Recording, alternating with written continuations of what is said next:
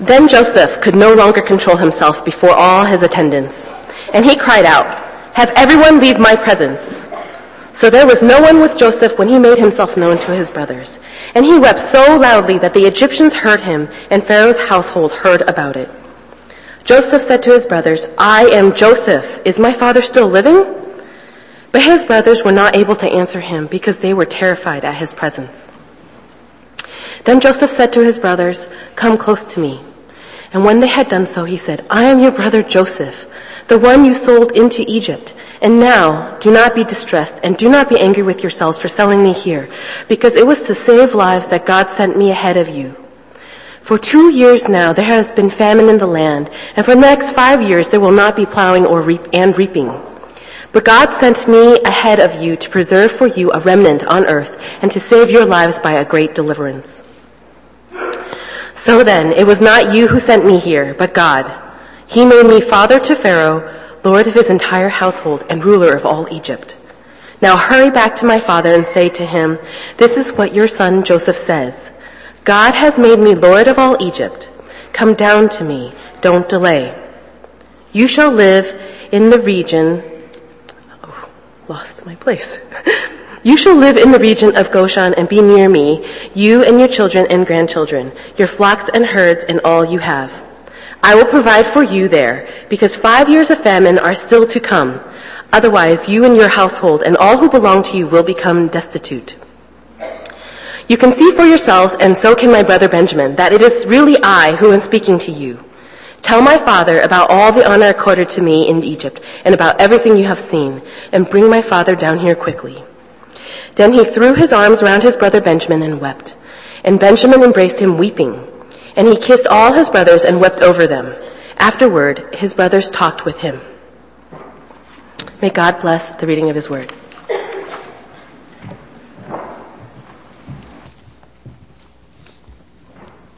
Good morning. Will you pray with me? Father God, as we come into your presence this morning, this Sunday morning, we acknowledge who you are, that you are a holy God and that you are the great I am, and that we are not. Lord, we thank you for your word that nourishes us. We thank you for your word that invites us into this story of redemption. That this morning that we can learn from the ways of our spiritual forefathers, Abraham, Isaac, and Jacob. And Lord, I pray for today, Lord, that your truth and your gospel would be proclaimed. In Jesus' name, amen. So as you know, we've been going through the book of Genesis these past couple of weeks. And we started a new series on understanding the Bible. Now, when I first learned that I was going to be preaching on Genesis 37 to 50, the first thought I had in my mind was, how do I preach on 14 chapters at once? It's a lot of material to cover. But the more I thought about it, the more I realized that, this is just one story with an idea that fits into this big story, the Bible, Old Testament and the New. And this is what our series is driving at, to be able to know God through Scripture, to see that Scripture is this one big story, comprised of many smaller stories. And scholars use the term meta-narrative to describe this idea, this big grand narrative comprised of small individual narratives. So seeing the Bible as one big story affects how we understand the Scriptures. And not only do we ask, when we approach a story like the story of Joseph, how does this apply to me? But we ask, how does this fit within the Old Testament? How does it relate to the New? What does it mean for today? The Bible is one big story. Now I want to show you something. Behind me is this arc diagram that is built off of a data set of several different cross-references in the Bible. A cross-reference is basically when a verse connects to another verse because it either directly quotes it, alludes to it, or has some commonality of some sort, whether a theme or a person or event. And so this bottom line at the bottom is going to be all the chapters from Genesis to Revelation. And each arc connects one verse with another. So what you have here is this beautiful, colorful representation of connection and continuity in this big story.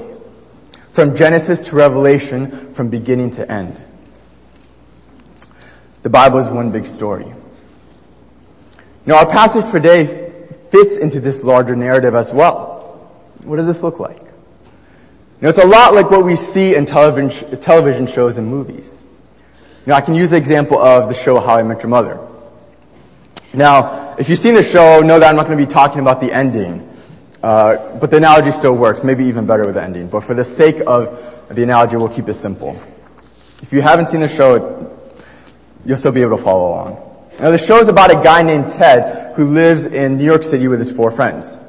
And at the beginning of the show, it's in the future, and Ted sits his 2 kids down, and he gives them a lecture after they fought. And his lecture is all about how he met their mother. And this lecture spans 9 years or 9 seasons. So for 9 years, each episode is going to be about, Ted's relationships before he met the mother, or his adventures in New York City with his friends. And each episode moves closer and closer to who the mother is and how he met her. Now, some episodes are going to give us a lot of clues to this bigger theme of how he met the kid's mother. Other episodes, you're left wondering, how does this fit into the big story? How he met their mother. I've been watching this show for 4, 5, 6 years. But it all fits. From the people he dates, to the relationships he has, to the friends he makes, it leads Ted to the mother, and it shapes and forms him. And so the Bible, in the same way, is a big story about God redeeming a broken world and a broken people. In some narratives, like the birth of Jesus and King David, you can totally see how it contributes to the overall grand biblical story, the grand biblical meta-narrative. But in some narratives, you're wondering, I don't see the connection. But my point is that it all fits. It's all part of a bigger story. And for us today, the Abrahamic promises function in a way that structures the biblical story. They're like the seasons of a show. There's 3 promises: descendants, land, blessing to the nations. There's 3 seasons: Genesis, descendants; Exodus to the end of the Old Testament, and land; and New Testament, Matthew till now, blessing to the nations.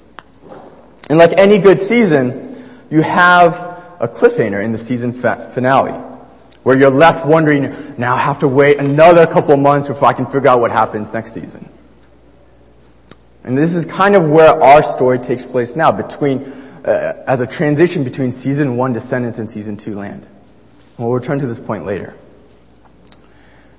Let's talk about where we come from. We began the series with Genesis 1-3, talking about why we experience the world as both good and bad. It's the prologue. It sets up the rest of the Bible. And we see there that God is both good and sovereign, and He works to redeem a broken world and a broken people.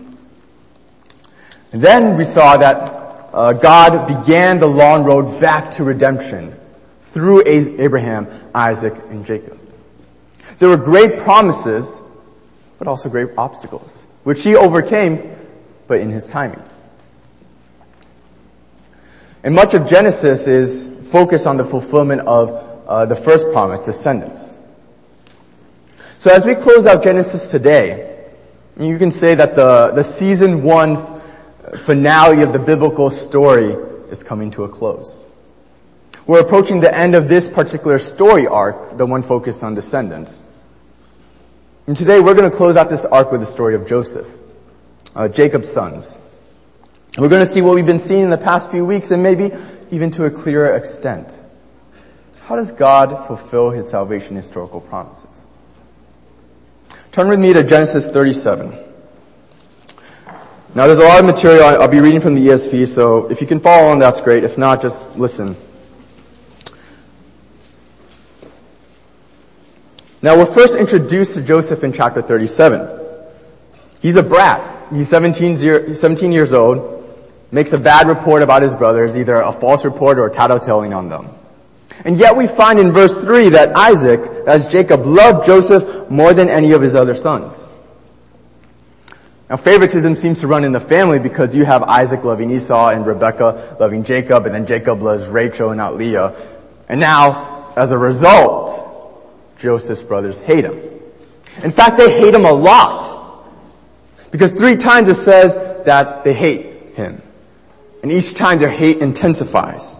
In verse 4 it says, but when his brothers saw that their father loved him more than all his brothers, they hated him and could not speak peacefully to him. And then Joseph gets this dream, and then he tells his brothers, and they hate him even more. And they say, are you really going to rule over us? And then their hatred, they add to their hatred. So much so that they plan to kill him. In verse 20 it says, come now, let us kill him and throw him into one of the pits. Then you will say that a fierce animal has devoured him, and we will see what becomes of his dreams. Now they're saying this in a very sneering and mocking way, as if to say, our kid brother from another mother, dreams this dream. Says that he's going to rule over us. Now let's see what his dream becomes if he's dead. But the irony here is that this dream actually does come true. And we do see what the dream becomes because of his brother's actions. So Joseph ends up being sold as a slave into Egypt. And here in chapter 39, for the first time in this narrative, we see that the Lord is active in Joseph's life. He's always been in the background. But here it says that the Lord was with Joseph twice. And for us, as the reader, it should remind us of the Lord's words to Isaac and Jacob. I will be with you. Even the Egyptian Potiphar recognized this fact, and he saw that the Lord was with Joseph. But the good times aren't going to last. First Joseph ran into the obstacle of being sold into Egypt. And right as he's making his way up, he gets knocked back down. Now in verse 6 it says that now Joseph was handsome in form and appearance. Now in all the rest of the Old Testament and the New Testament, only Rachel, his mother, is afforded this double accolade of being beautiful in form and appearance. So what does this mean? It means Joseph was a stud. Joseph was good looking. He was handsome. Maybe a bit too handsome. Maybe God blessed him a bit too much. Because now Potiphar's wife is chasing after him, pursuing him relentlessly daily. But we see how Joseph has grown from this brat to this young man of God as he shuts her down. So she ends up sending him to prison.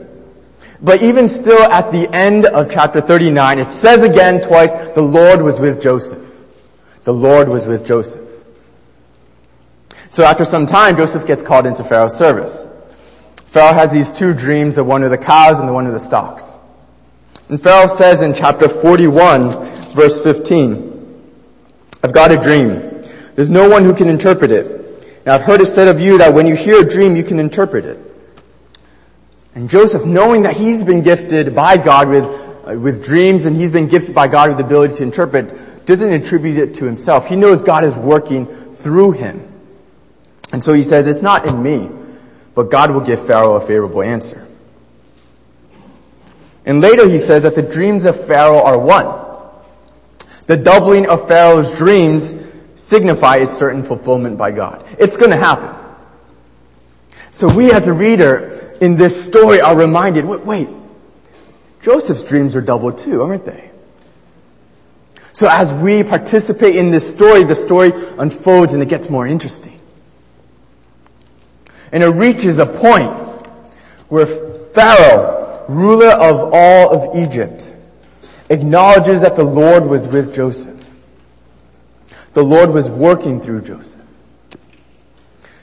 In verse 38 of chapter 41, can we find a man like this in whom is the Spirit of God? Since God has shown you all this, there is none so discerning and wise as you are. You shall be over my house, and all my people shall order themselves as you command. Only as regards the throne will I be greater than you. I've set you over all the land of Egypt.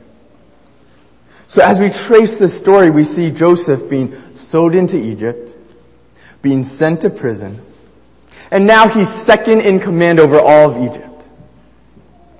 Started from the bottom, now he's here. And after some time, a famine comes and threatens Jacob's descendants. It threatens the first promise. I mean, how are you going to fulfill Abraham's promise if they're all dead? So Jacob says in chapter 42, verse 2, "Behold, I have heard that there's grain for sale in Egypt. Go down and buy some grain for us so that we may live and not die." So they go down. It says that Joseph recognized his brothers, but they didn't recognize him.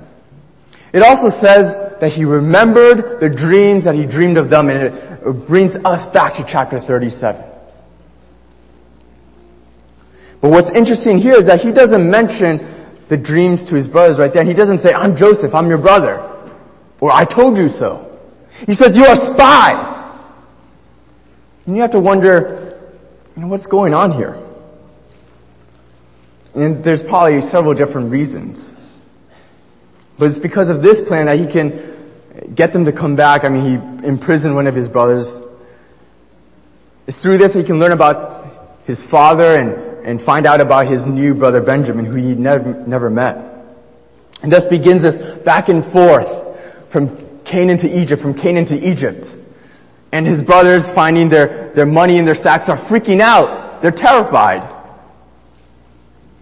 And they're saying, this is God doing this to us because of what we did to Joseph. And so we see in this story that what the brothers' understanding of the events is different from what's actually happening, or what God is doing. And as the story unfolds, it builds to this climax. Joseph, in testing his brothers, is tormenting himself. In testing his brothers, he's tormenting himself. Several times he has to go out of the room to weep. He has to wash his face so his eyes aren't so puffy as he comes back into the room.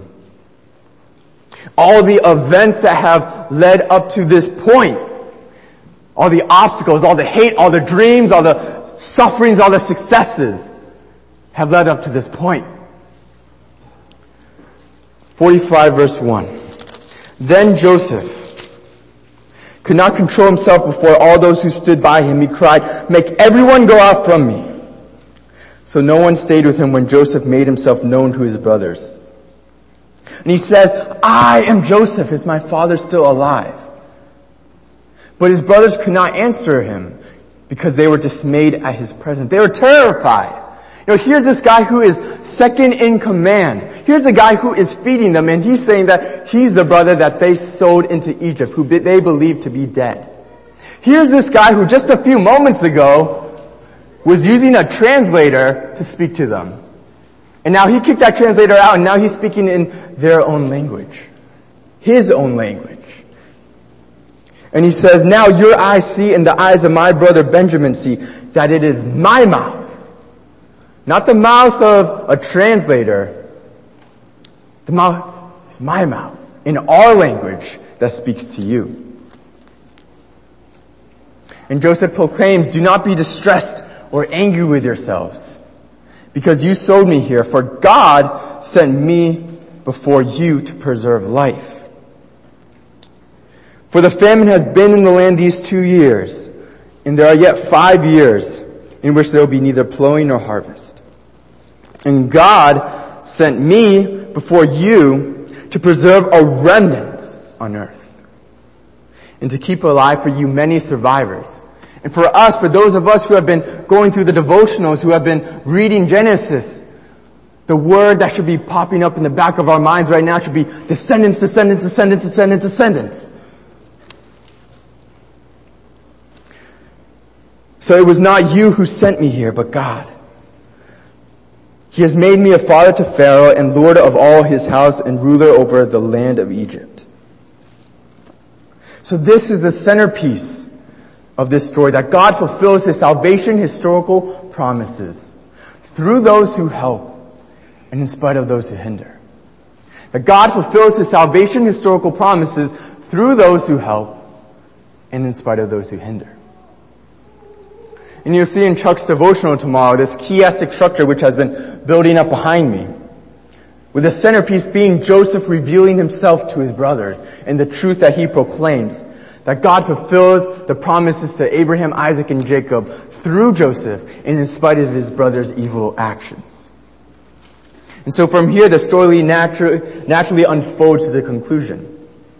Jacob and his family settle in Egypt, and Joseph continues to carry out his plans for the famine. Jacob dies and his body returns to Canaan. And at the end of this narrative, Joseph once again says, "As for you, you meant evil against me, but God meant it for good, to bring it about that many people should be kept alive as they are today." Now, what I've done to illustrate this main point even more, and to really emphasize this story aspect that we talked about, is I've taken this chiastic structure and I overlaid it onto Gustav Freytag's analysis, which most of us have learned in elementary school. You have the exposition, which introduces the important background information. You have some key event that sets off the rising action, a key event just like Joseph being sold into Egypt. And thus begins this series of important related events that build to the greatest point of interest, which is our message today: how God fulfills His promises. And from there you have the following action as the story unravels and it concludes in the denouement. So what does this mean for us today? Where does it leave us? There's about 70 descendants by the end of Genesis. That doesn't seem like a lot.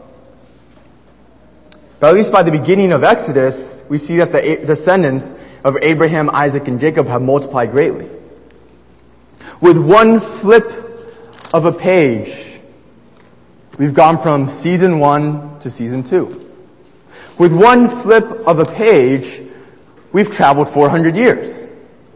Now, it's easy for us to not be aware of the timing of this, because all we have to do is flip a page. But it's a lot like what we had to endure when we wait from season 1 to season 2, and we have to wait those couple months, waiting to see what happens. And for them, these promises, it didn't take a couple months, it took 400 years. And so this is where our story fits in the bigger story, going from season 1 to season 2. And Joseph himself says in verse 24 of chapter 50, "I'm about to die, but God will visit you and bring you up out of this land to the land that He swore to Abraham, Isaac, and Jacob." We see that God accomplishes His promises through Joseph and in spite of his brothers. Even through Egypt and in spite of Egypt. God fulfills His salvation historical promises through those who help and in spite of those who hinder. And what is probably one of the most clearest examples of this in the New Testament is Jesus, right? Jesus and the Pharisees. Because as they sought to crucify Him, it was in His crucifixion that He brought salvation to the world. As the Romans nailed Him to that tree, to that rugged cross, what was an instrument of death for them became for us an instrument of salvation. And this truth still occurs today. I mean, when you look at China, and you see all the obstacles that are impeding God's fulfillment of the third promise, of being a blessing to the nations. Things that Eric talked about and things that Emily prayed about. You have to wonder, how did the church in China grow to be so big in spite of all those obstacles, in spite of all those hindrances? It was difficult to join a church. Christianity was a legal religion for quite a while. The buildings are torn down and they're still torn down today, and the list goes on. But what's interesting here is that the strict oppression of Christianity actually led the church in China to become even closer to the New Testament model of a church, a missional church, a church that is focused on going out rather than attracting in, a church that is less focused on how can we increase the number of attendees, or how can we increase the money that's being poured into the church, and more focused on creating a disciple-making culture, equipping those to share the gospel. And this drastically differs from the state of North American churches today. Because out of the oppression of Christianity in China arose a church that was distinctively Chinese, not westernized. They didn't have to go through a lot of the struggles that North American churches go through over the past 50 years.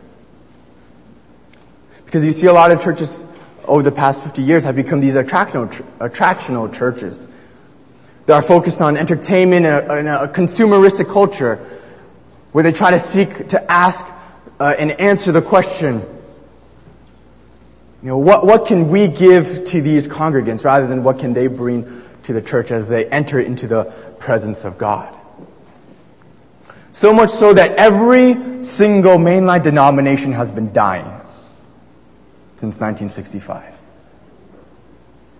And yet with the church in China, we see this truth proclaimed that God is fulfilling His salvation historical promises through them in spite of those who hinder. And this truth still occurs today in North America as well.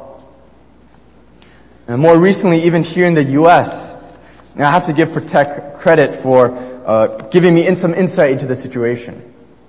Many college campuses, as you know, these ministries on campus have been de-recognized because of a non-discrimination policy that says that Christian campus clubs cannot require the leaders to be Christian.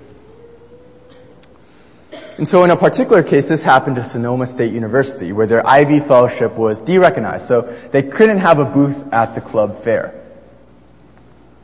But what happened in spite of those hindrances was an upsurge of faith, to the extent that these students went out to their peers on campus rather than waiting for them to come to them at some measly booth. One of the students confesses after officially being de-recognized, "I was so worried that InterVarsity would no longer have the impact on people's lives that it once did. Instead, this change has empowered us even more. God fulfills His salvation historical promises through those who help, in spite of those who hinder." So let us worship together, knowing that we serve a God who is sovereign, who is providential.